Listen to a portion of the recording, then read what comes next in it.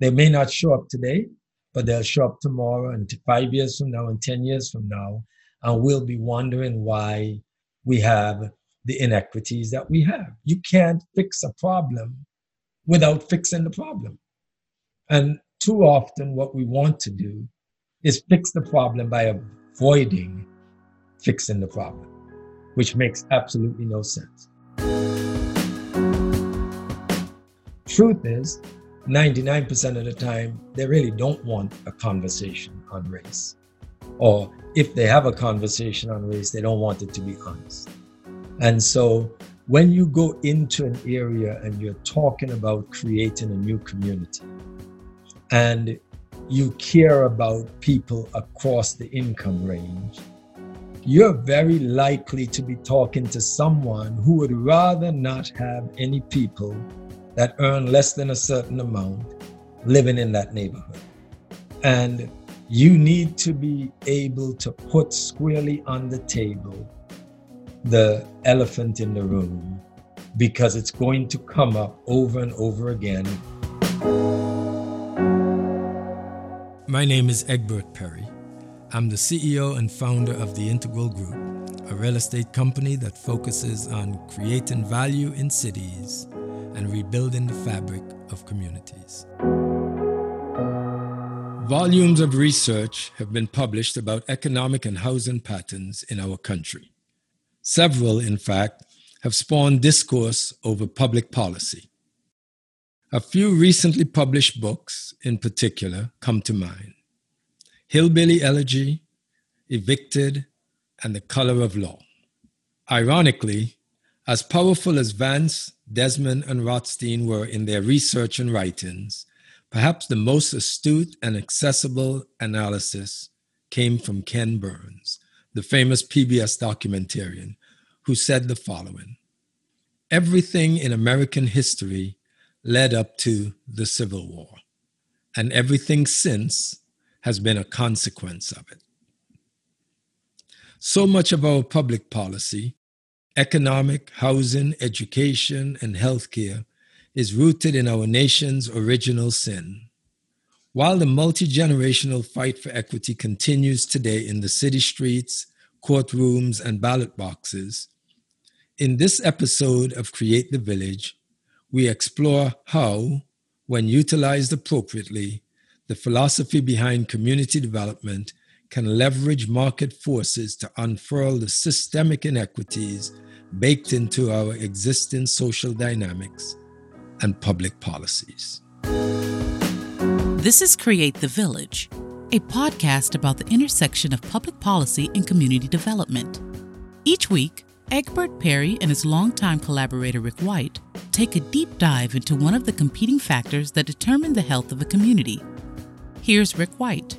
One of the things that is coming through all of these conversations that we're having is that obviously you as the CEO, but also Integral as a company, have been, since its inception, on a different path than most other development companies or investors. What is it about the work that you've done, and I'm sure there are other companies that are occupying the same space that you do, but what is it that you understand about community development and investment that your average run-of-the-mill development company doesn't pay attention to? Well, let's draw a distinction between community development and commercial real estate. Commercial real estate just means it's real estate that's financed in the traditional commercial marketplace. So it's using private equity, regular equity, and debt, so commercial bank and other forms of debt. So it's commercially financed real estate. Community development is a broad topic that covers much more than real estate. So if you think of community development as existing in the domain of Main Street, and you're building communities, so you're doing transformations, you're doing revitalizations, you're focused on people. Again, I said it's Main Street, and it's big on M as in mission, but moderate to small on profit. It's about building strong communities. Commercial real estate is the other end of the spectrum. It's really big on P, profit, and very small on M.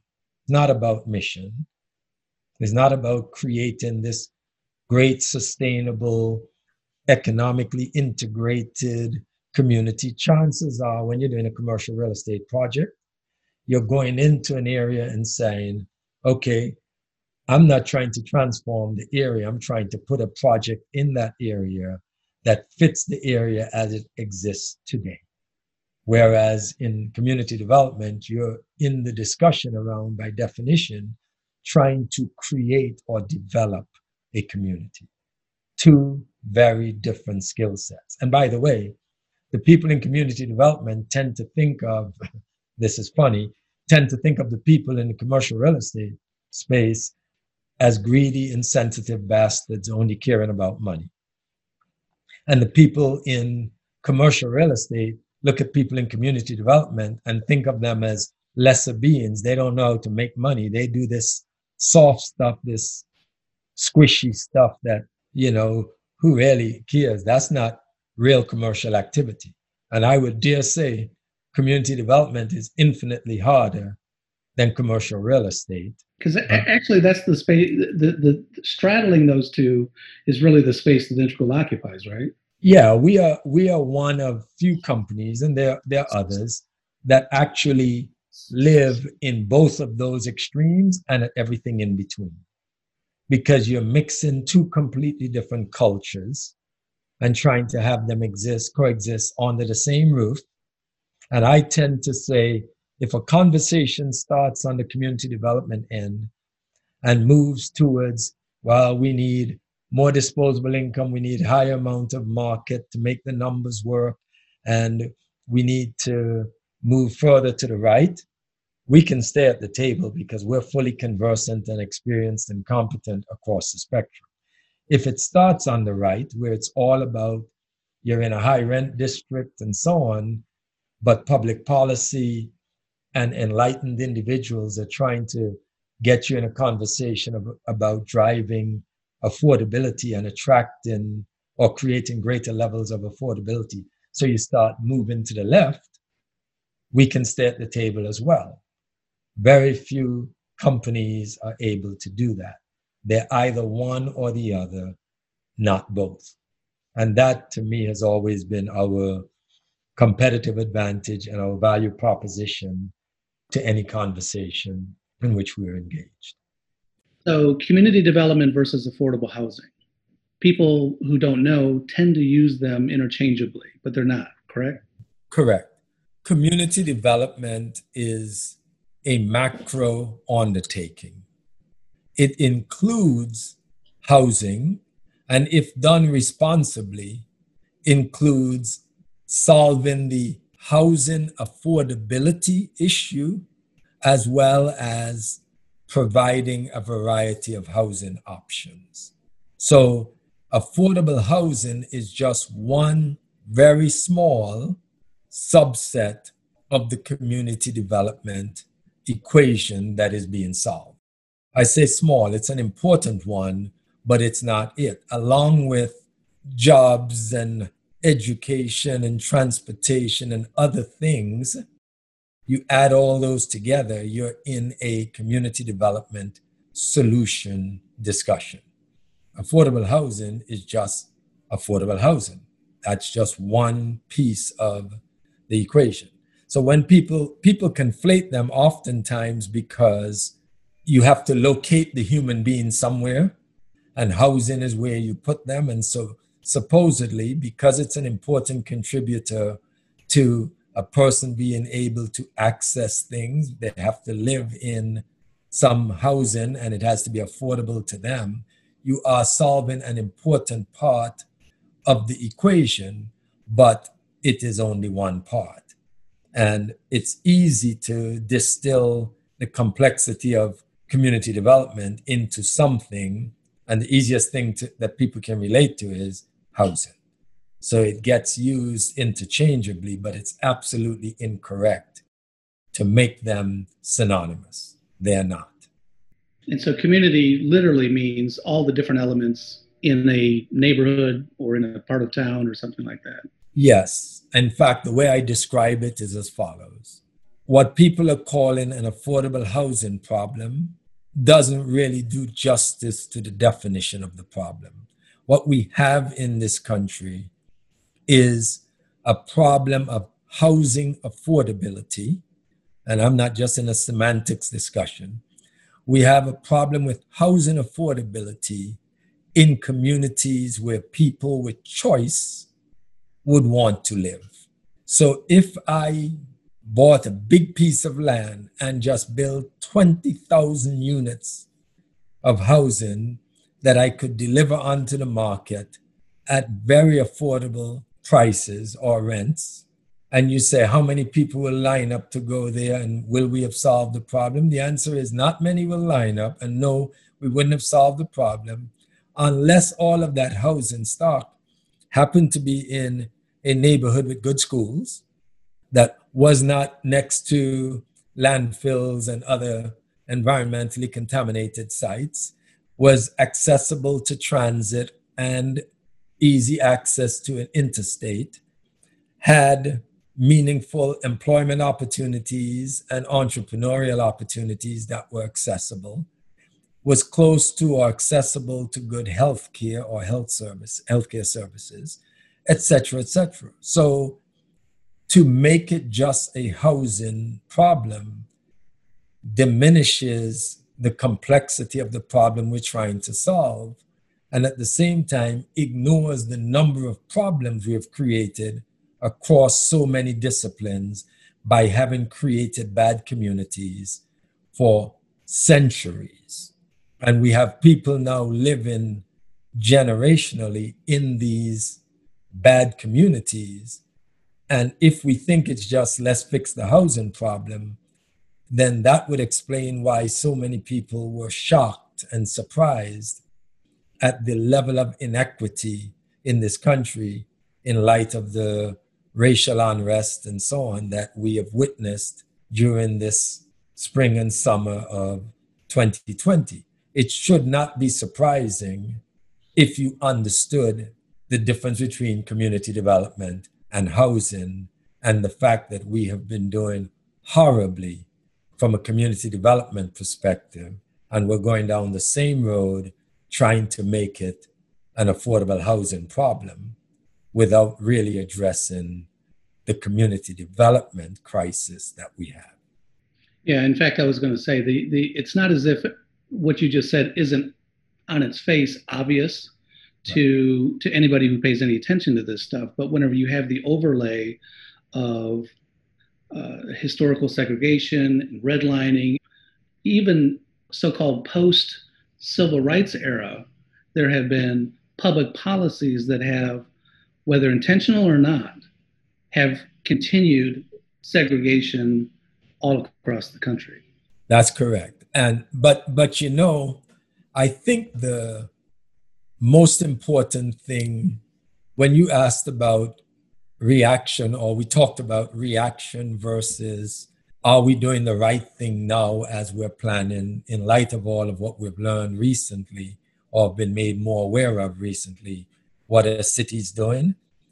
Well, the truth is what I see playing out is a lot of people say, well, if it's public land, it should automatically have affordable housing. We shouldn't do anything without affordable housing. Well, here's my question.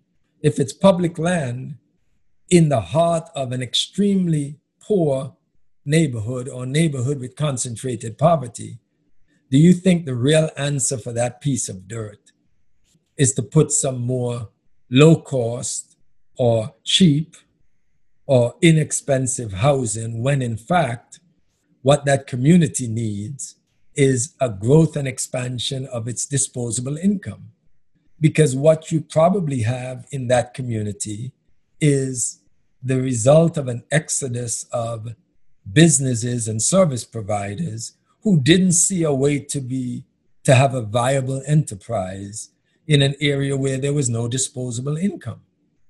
So you can't put on this one size fits all and make what I would consider to be just horrible decisions by saying, because the land is publicly owned, it should have a lot of affordable housing on it. It depends on where that publicly owned land sits.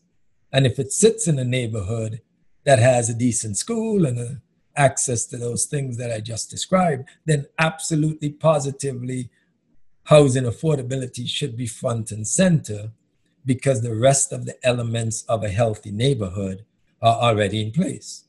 But if those elements are not there, don't compound the problem by putting more and more deeply affordable housing in a neighborhood that already has an overconcentration of housing for low-income families, because chances are you have the food deserts that need to be filled. You can't get rid of a food desert and have it be sustainable without creating disposable income in the neighborhood. Because if you're locating a business, you're saying, I need to be able to sell my goods and services. Let's go back just for a moment, because before we go forward, I think it's really important that we get on the same page with definitions. So people oftentimes, and you just spoke about this, confuse the idea of affordable housing with community development. And you just did a really good job of unpacking the differences between the two. But can you also talk about affordable housing itself? People throw that term around as if everybody has a common understanding, and that's not the case.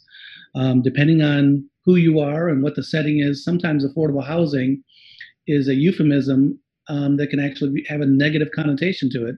Other times it can be very positive, depending on what your political or policy objective is.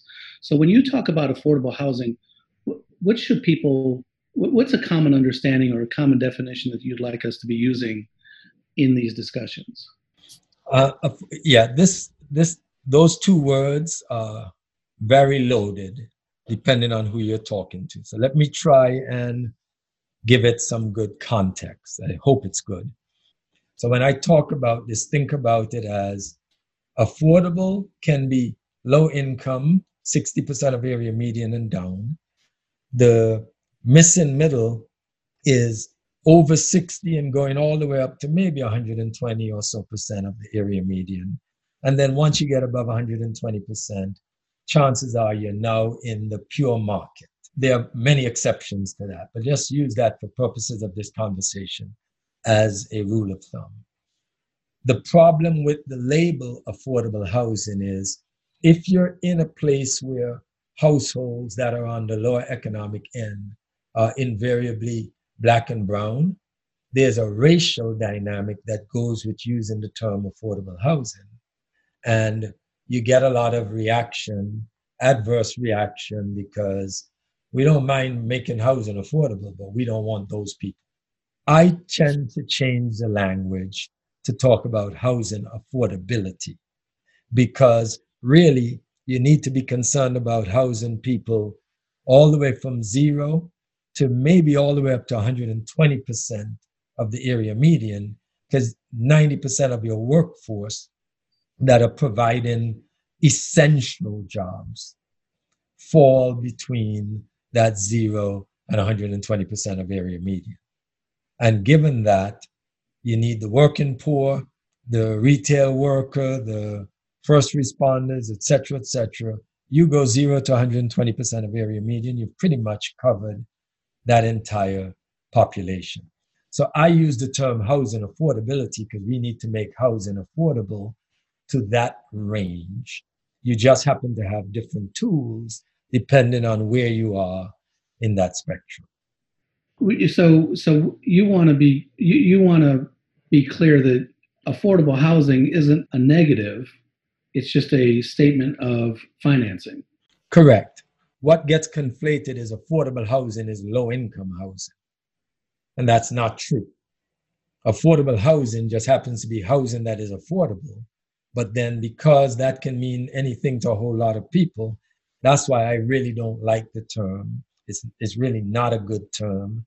And it's rather pejorative, depending on the setting, yeah. Yeah, and John using it versus Mary, Joe, Peter, Jane, whatever, will have totally different meanings to it, but they just use the exact same words. And so you've got to distill it to understand, okay, what exactly are you talking about when you say affordable housing? Integral, on your 25th anniversary, published a book. You self-published a book talking about the company and the history. And one of the quotes that was in the book, and it was actually a standalone quote, and I want to talk to you a little bit about why it was pulled out. But let me read it to you just so that you know what I'm referring to. Valerie Edwards, who's one of your partners and one of the original, I think, early on members of Integral, said this. She said, we commit to be brutally honest about what has to be done, who has to participate, and what exactly the partners and stakeholders have to do. Most people don't understand what it truly takes to change a particular dynamic in a city. Our direct approach comes as a surprise for some people. So my question for you is why was that particular quote so important to pull it out and stand it on its own, on a page by itself in your book that was a statement about your company? That quote was important for a number of reasons. Probably the most important one is, you know how every time there's an incident of racial unrest, the people profess to be desirous of having an honest conversation on race. We need to have a conversation on race. And it sounds great. Oh, we're open-minded. We want to have that conversation. Truth is, 99% of the time, they really don't want a conversation on race. Or if they have a conversation on race, they don't want it to be honest. And so when you go into an area and you're talking about creating a new community and you care about people across the income range, you're very likely to be talking to someone who would rather not have any people that earn less than a certain amount living in that neighborhood. And you need to be able to put squarely on the table the elephant in the room, because it's going to come up over and over again as you talk about housing typology, the design of the spaces, the common spaces, how it's going to interact with the schools, and who are you serving with the housing stock that you're creating, et cetera, et cetera. And if you're talking to somebody that's lying to themselves about how progressive they are, you're probably not going to have good and engaging conversation that leads to good solutions. So if you're sitting down talking to an official at, maybe it's a YMCA or Boys and Girls Club, or maybe it's a school superintendent or a mayor, or just some stakeholders in the neighborhood, maybe it's an adjacent university or whatever, and you're engaging with those people, you need to be absolutely clear that you're all buying into the same shared vision.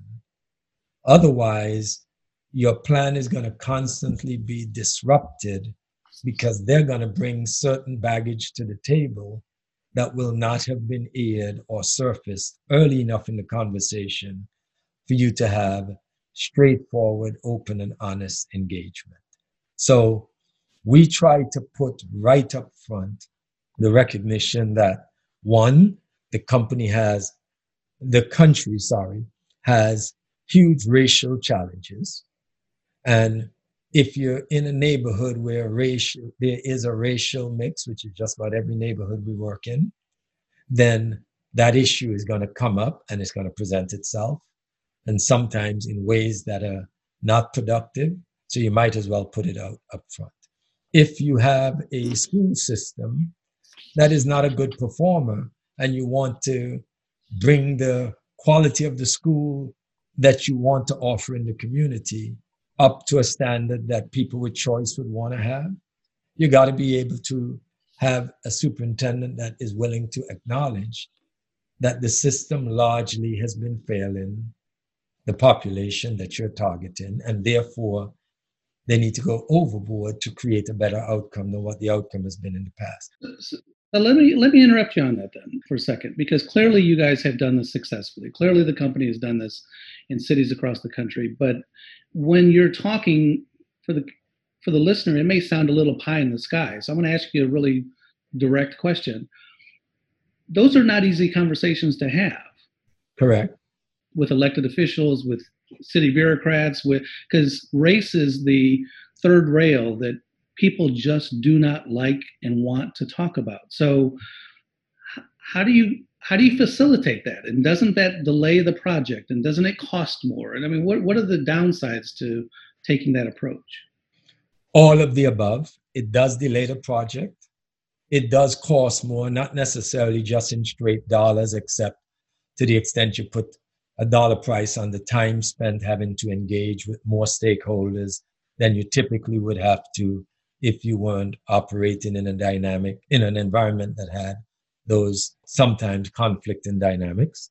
Yes, it is all of that. But if you buy into the goal being what I described before, which is how do you create healthy and sustainable communities, it is a battle you have to fight. If you avoid fighting it, then you are signing up to not create the outcomes that you really should be trying to accomplish. And that's what got us where we are. So this is back to the transaction stuff. Yes. I mean, you make the quick and easy decision, let's just do this because we can get that done and move on. Fine. We've just left a bunch of issues off the table or have not addressed them. And by the way, they may not show up today, but they'll show up tomorrow and 5 years from now and 10 years from now. And we'll be wondering why we have the inequities that we have. You can't fix a problem without fixing the problem. And too often what we want to do is fix the problem by avoiding fixing the problem, which makes absolutely no sense. How can we create a healthy community, but not address the fact that the schools are not working, or that the place is not accessible to decent health care, or there's a food desert, or by the way, there's a 200-acre landfill that spews all kinds of stuff across the community every night. The kids are living in lead-based paint buildings. That's the kind of housing that the low-income families are living in. If you're not going to tackle those, then stop talking about you really want to build a strong country by building strong communities or strong neighborhoods, because you don't. You're just lying.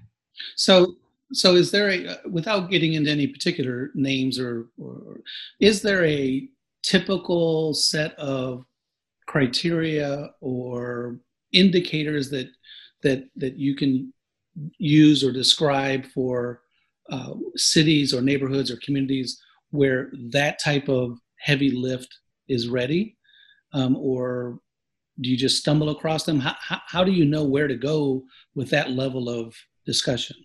I always say that it is easy to describe the work, but the work is a lot harder because there are emotions behind many of the positions that inform the various components of community development. From a methodology standpoint, it's actually very simple. Here's the methodology. And you would be amazed at how many of us could be community developers if we were so inclined. I could ask you to tell me the 9 things, 10 things, 11 things, we have 9, that you need to have in a healthy community. And if you just map those, and I'll take some easy ones I've mentioned over and over, the school. Okay, you need a good school, not just a school, you need the adjective good. A good school or great school is even better. So that's one element. And you go around the list and there's housing and there's retail access and there's access to healthcare and so on and so forth. And you map these 9, 10, 11, 12, somebody may have 15 things. And how did you come up with that list? You were thinking about, this is a community I'm living in, or I'm going to live in, or I want to live in. And what do those things need to be? And you develop that list. Then you're now going into a community and you're saying, how complete is this community? How far is this community towards having all of those things? And if as you go down the list, it's missing items 3 and 4 and 6 and 9, then your community development plan means you've got to put in place 3 and 4 and 6 and 9. Supposedly 1 and 2 and all the others are already there and don't need to be done. So the methodology is simple. It is, you need to fill in the gaps so that the communities are whole communities. And to do that, you have to figure out what's missing as measured against a standard that has all of the things that you and I that have a little bit of means take for granted. And so is there when you're sitting in your office in Atlanta and looking out at the cities across America, are there political indicators that you look for? Are there social indicators you look for? Or is it really just a matter of timing? Is it more art or science? It's actually, first of all, you're talking about revitalization, you're talking about transformation. That by definition is a long horizon. So it's all about making enough immediate change, critical mass of change, and then continually reinforcing it to help it grow or mature such that the quote unquote bad neighborhoods of today or bad zip codes don't remain bad zip codes. You know, in years past, and you have to think, there were some progressive people who said, we need to fix the education problem by busing people from the bad zip codes into schools in good zip codes. And that was great for the 1, 2, 3, maybe even 5% that got a chance to get a better education. But what about the 95% that didn't get out, that was still in those bad zip codes? There is no way to address the problem of bad community development decisions of the past without creating solutions to the bad zip codes that are place-based. You've got to transform those bad zip codes. You can't just lift people out of the bad zip codes and put them into good. And by the way, you cannot be a proponent of just picking a bunch of people out of the good zip codes and dumping them into the bad zip codes and say, there we go, problem solved. Yeah, because that's actually addressing more of the politicians' questions than the affected people. Absolutely. And I look at all of this through the eyes of the people who are suffering from the bad community development strategies and decisions that have plagued us in this country from the beginning of the formation of the country, and even obviously before it was the United States of America. As long as this new world was being constructed on this soil, we have been making, as it relates to poor people, and then eventually we separated poor along racial lines, and we have good outcomes for people with means and just bad outcomes for people with lesser means, be they black, white, brown, or so. It just gets to be infinitely more acute if they happen to also be black and brown. Yeah, because there's plenty of research over the last decade or so anyway that actually demonstrates that busing was actually more detrimental than in terms of academics and social upward mobility than if nothing had changed at all. There was obviously the larger racial issues that were at play, but as it relates to academics, it wasn't as fruitful as I think everybody hoped it would be. Yeah, but Rick, this goes to the heart of how we try to talk about our progress as a nation.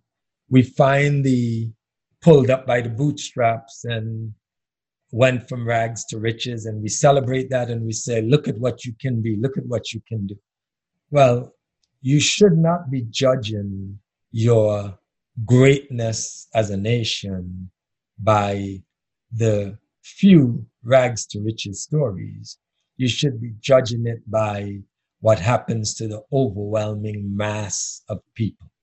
because that's the country, the 80%, not the other 20, or not even going as far as the 1% and 2% on the two extremes. It's all in the middle. And so how are we at creating opportunity for the people across that middle?